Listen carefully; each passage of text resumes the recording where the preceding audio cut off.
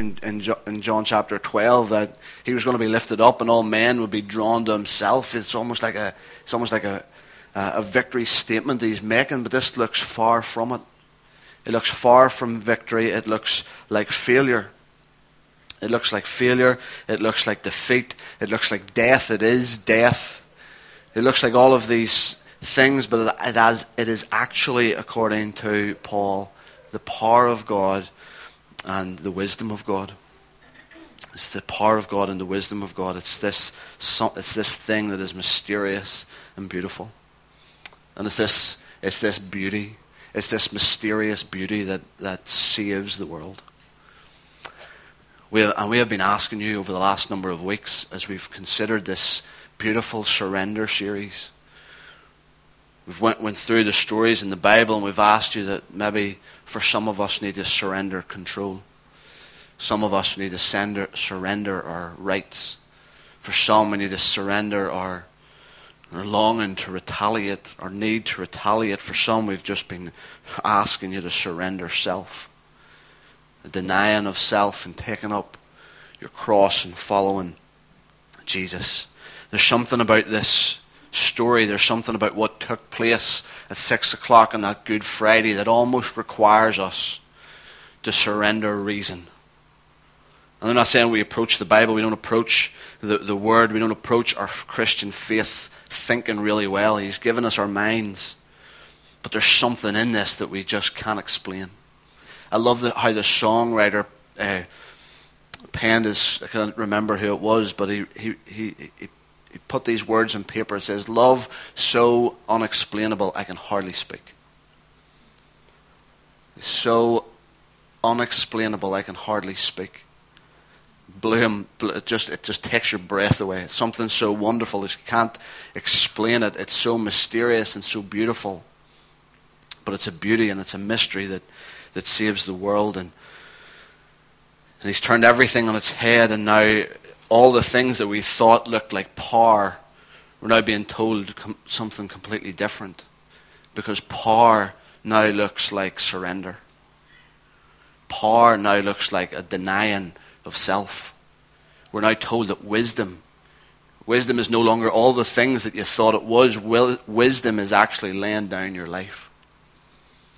It's turned everything on its head. 6 o'clock on that Good Friday, everything was turned on its head. Nothing would ever be the same again. We want to keep asking that question, what is it that he overcame?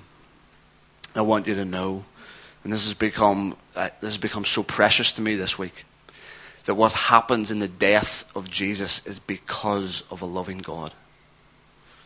See, back in the Near East, back in these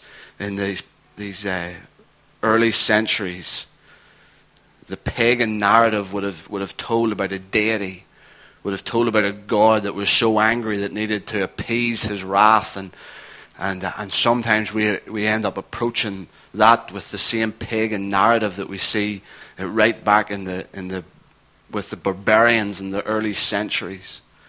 But what's going on here is completely different. What happens in the death of Jesus is because of a loving God. And so Paul never says that God was punishing Jesus. Paul doesn't say that. Paul says that God was punishing sin that was in the flesh of Jesus. In this moment, God is not a raging deity that needs to kill someone, that needs to slaughter someone. He is a loving God, and he is committed to the covenant that he set up right at the beginning. He is so committed to that covenant that he spoke in Genesis chapter 1 that he was going to go to whatever lengths it took to restore that covenant. He's a covenant restorer. He's one that is so loving. He is one that longs to reconcile, to restore. He is so faithful. He is so relentless that he'll do whatever it takes. Do whatever it takes to restore that covenant that he'd made with his people. Overwhelming picture of a loving God, of a faithful God, of a covenant keeper. See, the cross is right from the beginning God's plan. There was a plan that he put in place that we would rule and reign with him, that we would be his image bearers that reflect him to creation, to the world, to all humanity. That's what the Father's heart was right at the beginning. That's what he always longed for. And so the cross is so central. The cross is pivotal because the cross is part of God's plan to put the whole world right. The cross is his plan to restore all of that which was lost, to restore all that we had given away. He came to put the whole world right, to restore the original covenant, to restore his original design. And so the cross is part of putting that all right. We get to the New Testament and the story of Jesus and the narrative that Paul carries through to the early church. It's all about the kingdom coming to earth. And right at the center of all of that is the cross. The cross is God's plan to put the whole world right. The cross is the plan of God to make sure that the kingdom comes to earth.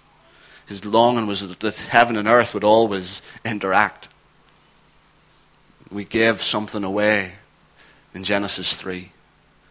We gave something away, and he's longing right through the early fathers, right through Moses and Abraham. He was looking to restore that relationship, restore that covenant that he had made right in the beginning.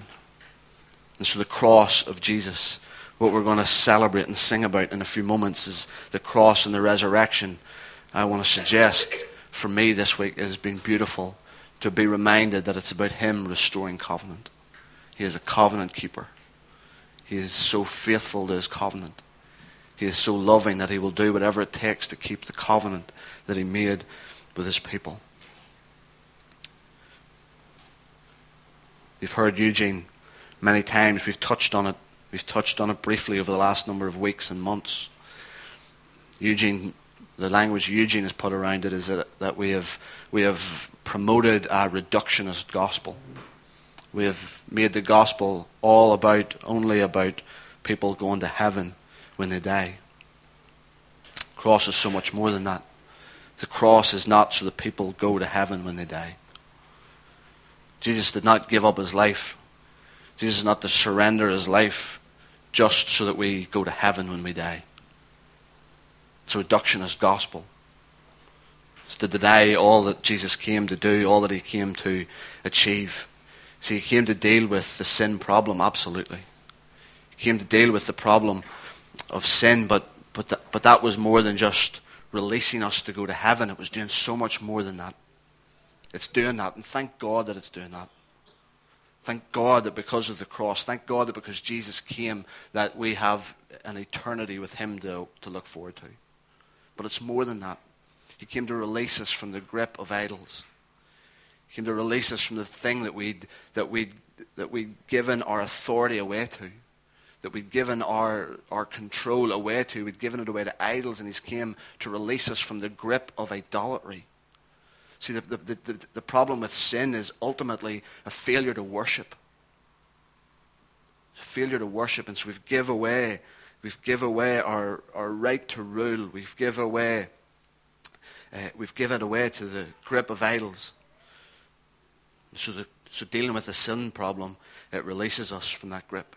Dealing with the sin problem is so that we can actually worship the living God. Dealing with the sin problem means that we can now be renewed according to his image, what he's always been longing for. And I want you to keep hearing that. This is what he's always been longing for, that we would be renewed into his image. We would be restored as the image bearers he created us to be. And dealing with the sin problem is releasing us not only to go to heaven when we die, but it's releasing us from the grip of idols, and it's releasing us to be renewed according to his image. See, as I read through the whole narrative of the scriptures, it's clear that what it looked like to be an image bearer was to rule. And we've given it over to powers, we've given it over to other authorities, we've given it over to idols. And there's so much more going on. There was so much more going on that Good Friday than I have ever taken notice of, than I have ever realized. See, John writes in 1 John chapter 3, verse 8, that Jesus came. He came to, the reason for him coming was to destroy the devil's work. It was to destroy the devil's work.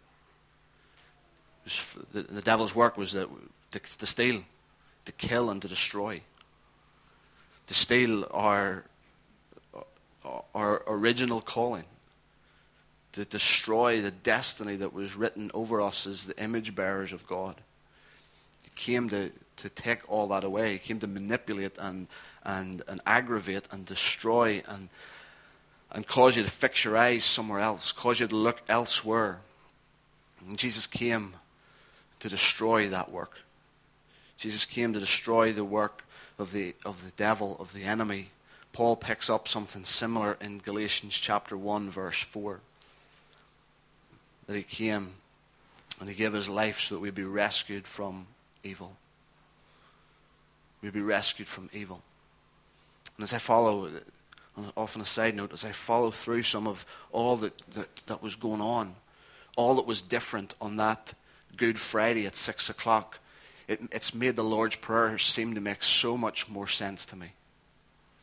It's almost like all that God was doing, all that Jesus achieved on the cross, all that he had conquered, all that he had defeated in his death, is actually made up in so much of what Jesus taught us to pray. This is a loving God that gives us all that we need.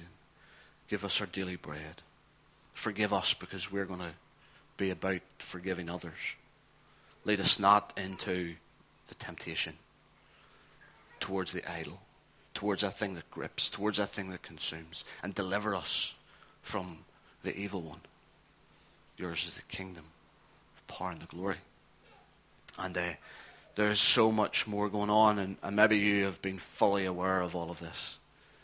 But for me, there's been moments, and sometimes the fear that I have as we come to another Easter Sunday is there anything new to say? Is there anything more that we can pick up from this story? And it's been my joy this week just to sit with him and for a moment just to have those light bulb moments. That's what you were doing. You've just been all along. You've been longing to restore. You're so faithful to your covenant. You're so faithful to your people that you've just been longing to restore us into that image all along. And look what you've done. Look at the lengths that you will go to restore that, to make that possible.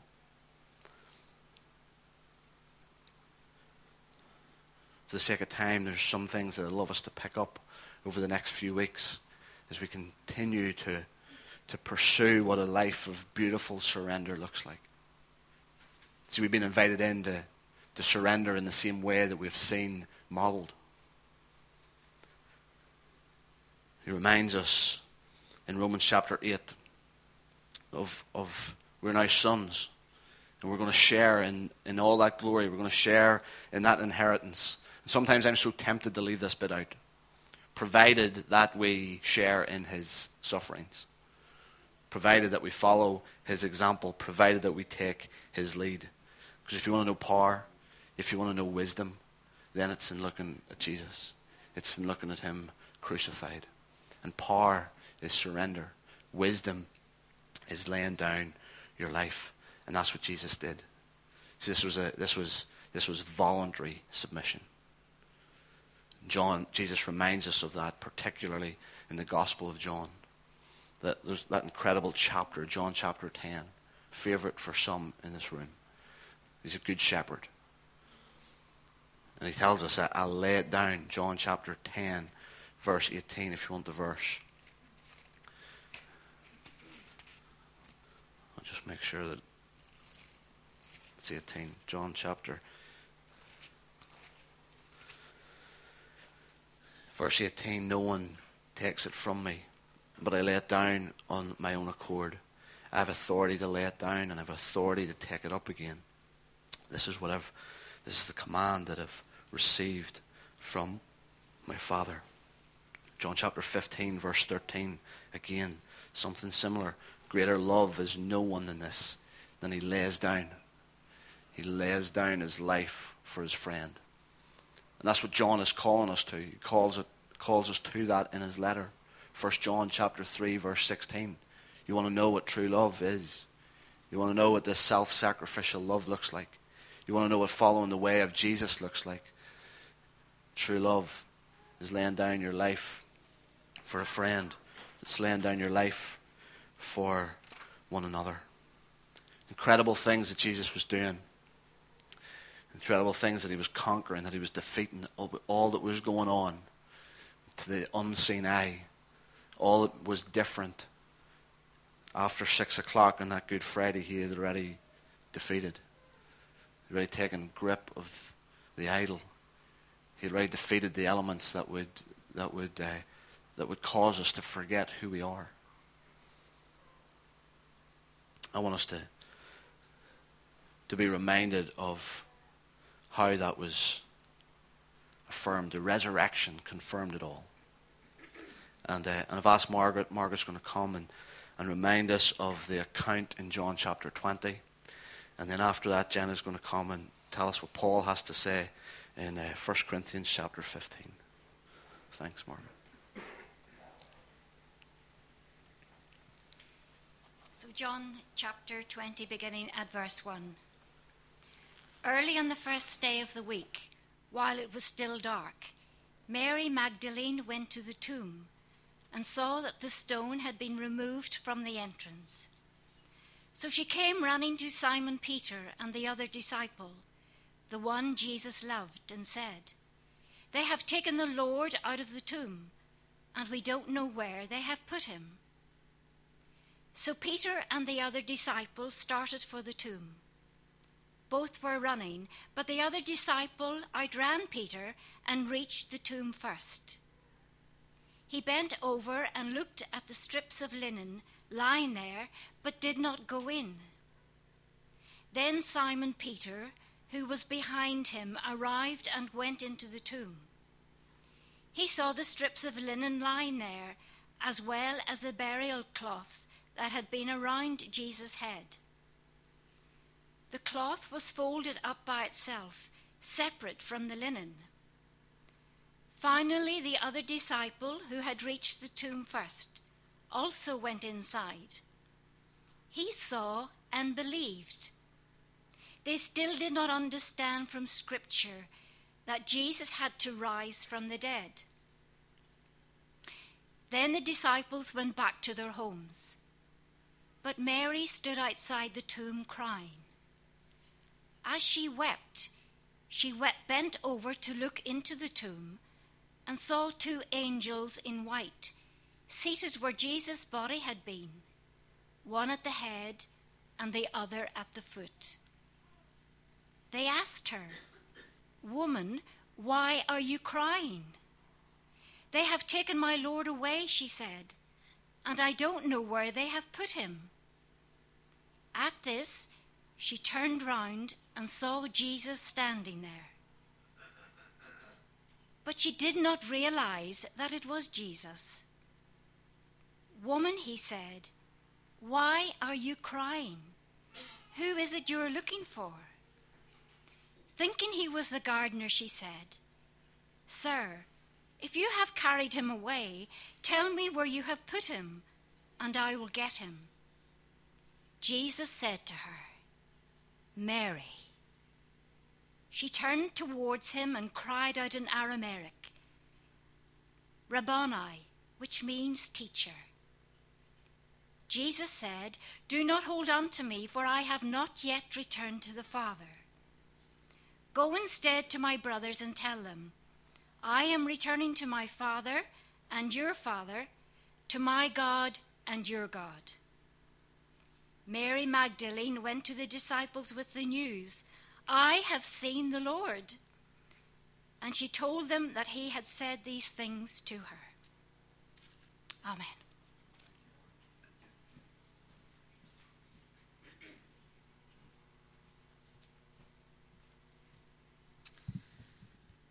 The resurrection of the dead. Now, if Christ is proclaimed as raised from the dead, how can some of you say that there is no resurrection of the dead? But if there is no resurrection of the dead, then not even Christ has been raised. And if Christ has not been raised, then our preaching is in vain, and your faith is in vain. We are even found to be misrepresenting God, because we testified about God that he raised Christ, whom he did not raise, if it is true that the dead are not raised. For if the dead are not raised, not even Christ has been raised. And if Christ has not been raised, your faith is futile, and you are still in your sins.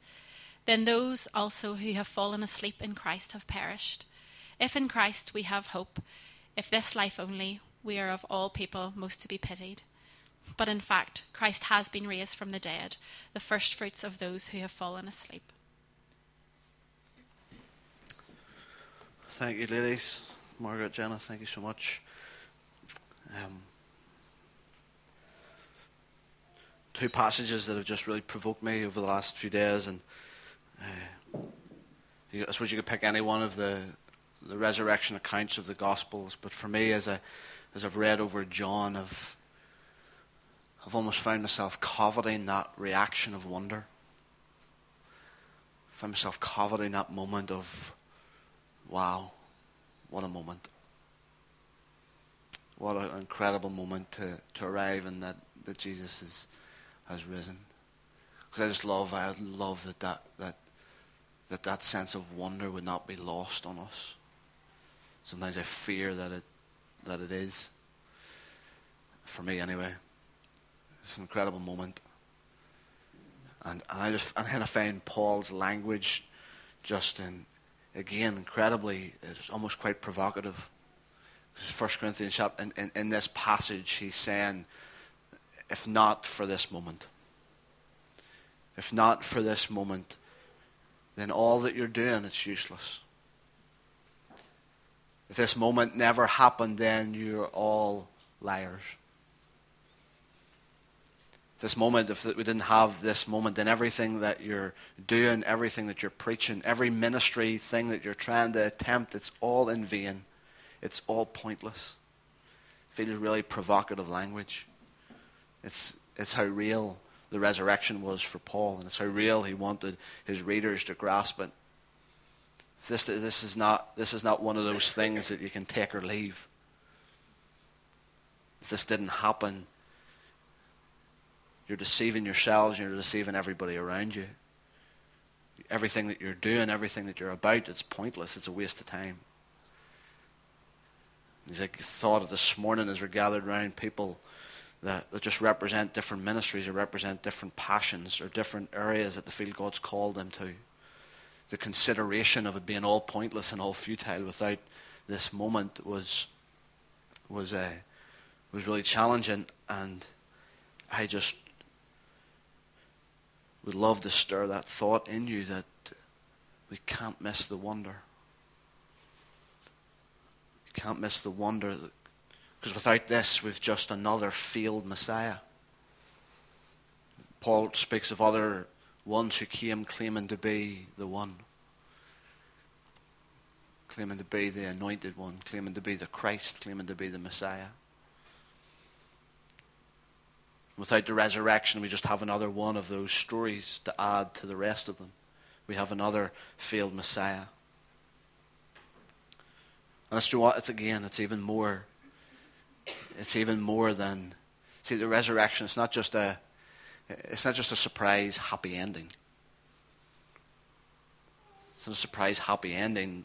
Close up the book. Let's sing "See You in the Morning." It's so much more than that. It doesn't feel like it's an ending. It feels like it's the start of something. It's a glorious beginning. At the castle on Friday, John reminded us of the part on the cross when Jesus cried out, "It is finished." And thinking about that, being reminded that Jesus, and John reminded me again that Jesus said, "It is finished." He never said, "I am finished." It's almost like he was just getting started. See, the resurrection was not close the book, happy ending. A happy ending to an amazing story. A happy ending, a surprise ending, but a happy ending to an incredible story. No, it's a glorious beginning. It's the start of something incredible.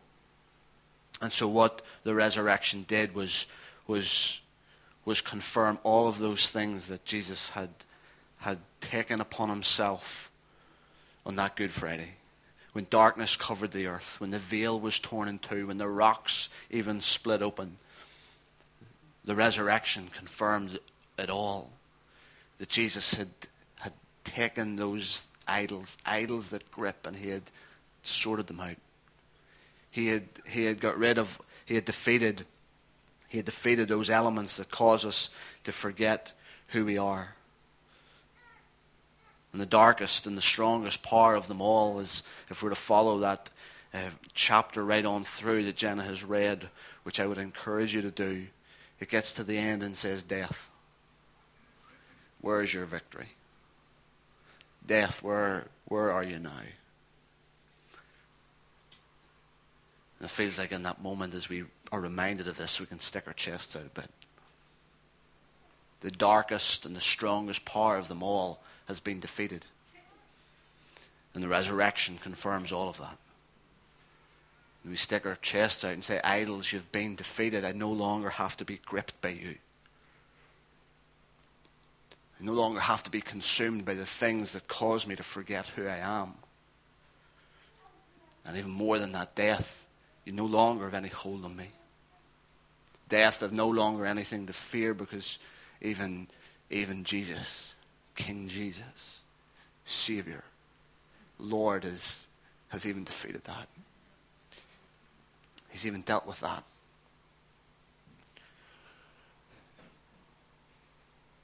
And now, to go back to this power language, and now there's a new power. There's a new power that's been unleashed in the world. And it's like a power that would never have been expected. It's like a power that seems so countercultural. It's like a power that just counters everything that we would have ever known or thought of before. Because it's a power that is now demonstrated in love. It's a power that is now seen in self-denial. It's now a power that is seen through the forgiving of our enemies.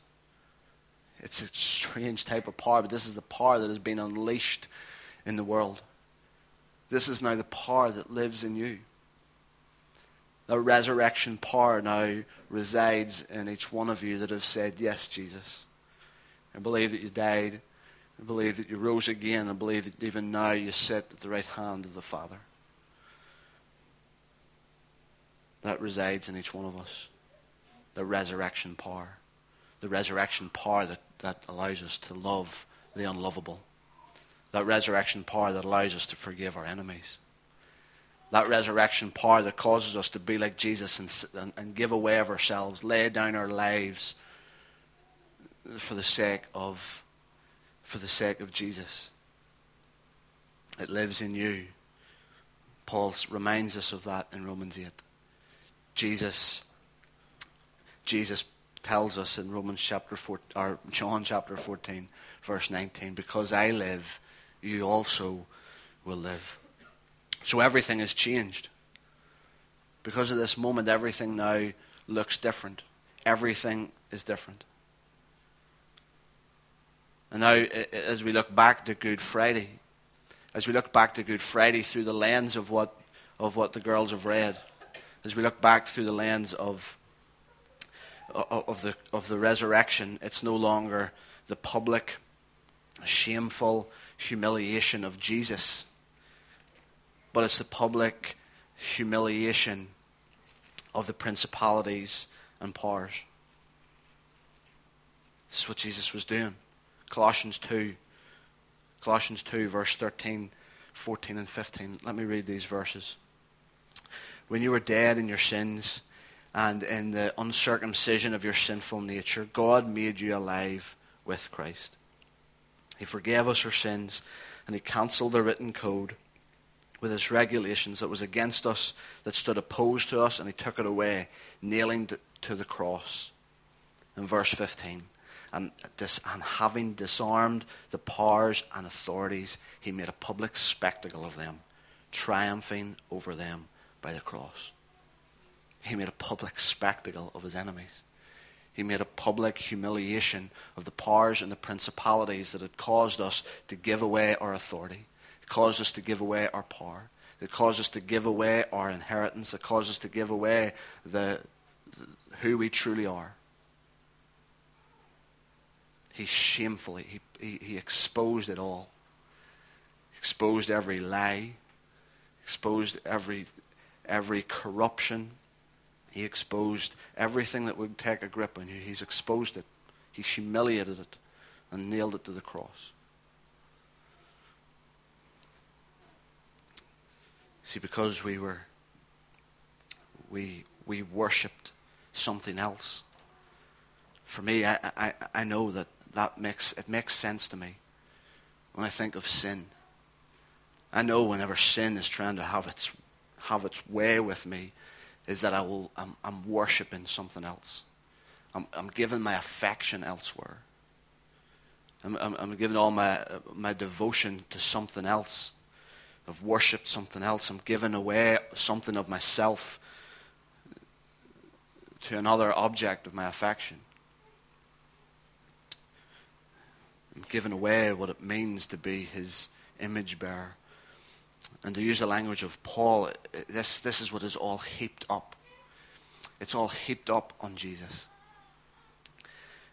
And he takes back the cross and the resurrection. He's restoring this covenant. He takes back the power. And he takes it back not only so that we go to heaven when we die, but we are given the chance to be who we were always meant to be.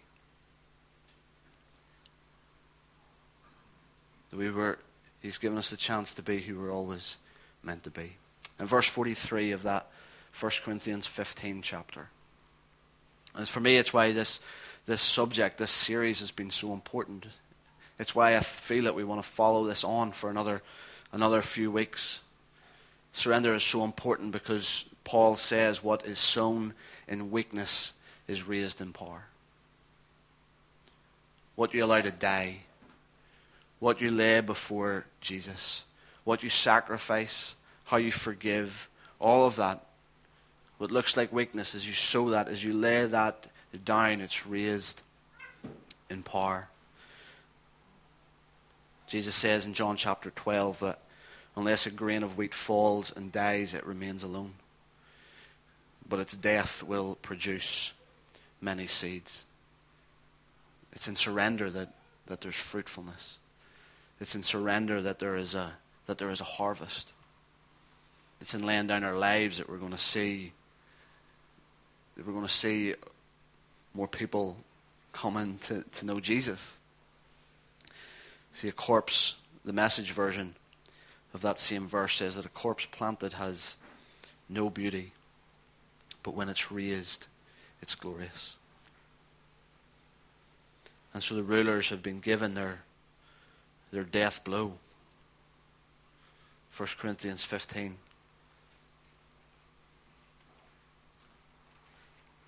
They've been given their death blow. Death, you've been swallowed up in victory. It's been given. Rulers, the authorities, the powers, the principalities have been given their death blow. And it's not so that we can just escape for heaven, but it's that now Jesus is Lord. That now Jesus is Lord and we live under that.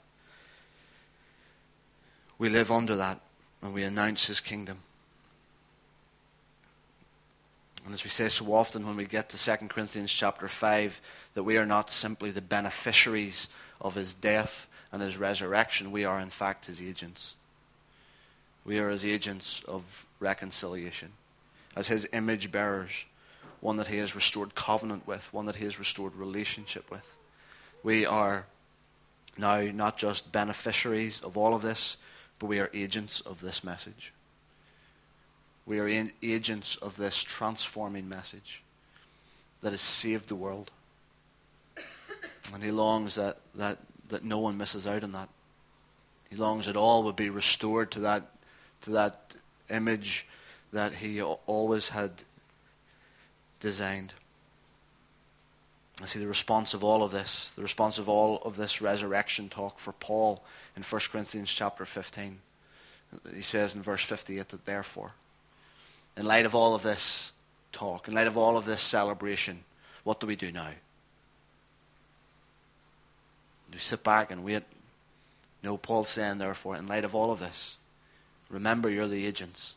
not just the beneficiaries. So stand firm and give yourselves fully to the work of the Lord. Give yourselves fully to what he wants to say, what he wants to continue to say, what he wants to continue to do. In light of all of this, verse 58, therefore stand firm. Don't let anything move you. There's nothing can. Keep on submitting yourself to him. Keep on submitting yourself to his ways. There's no going back from this. Because of the resurrection, there's no going back.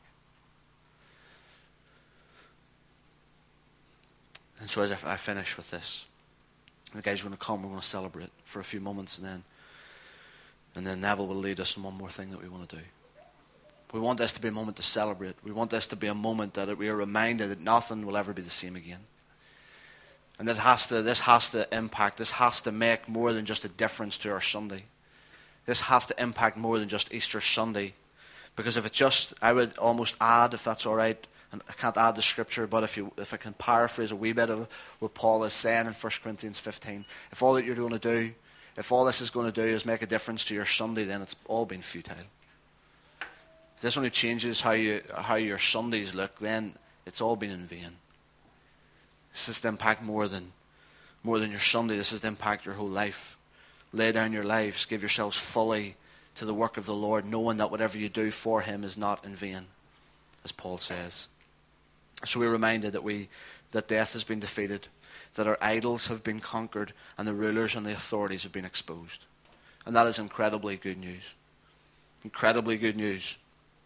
So good news that I have a big blue cup with a smiley face. The idols have been conquered, death defeated, the rulers and authorities have been exposed. And so now we live from victory. We don't live for victory.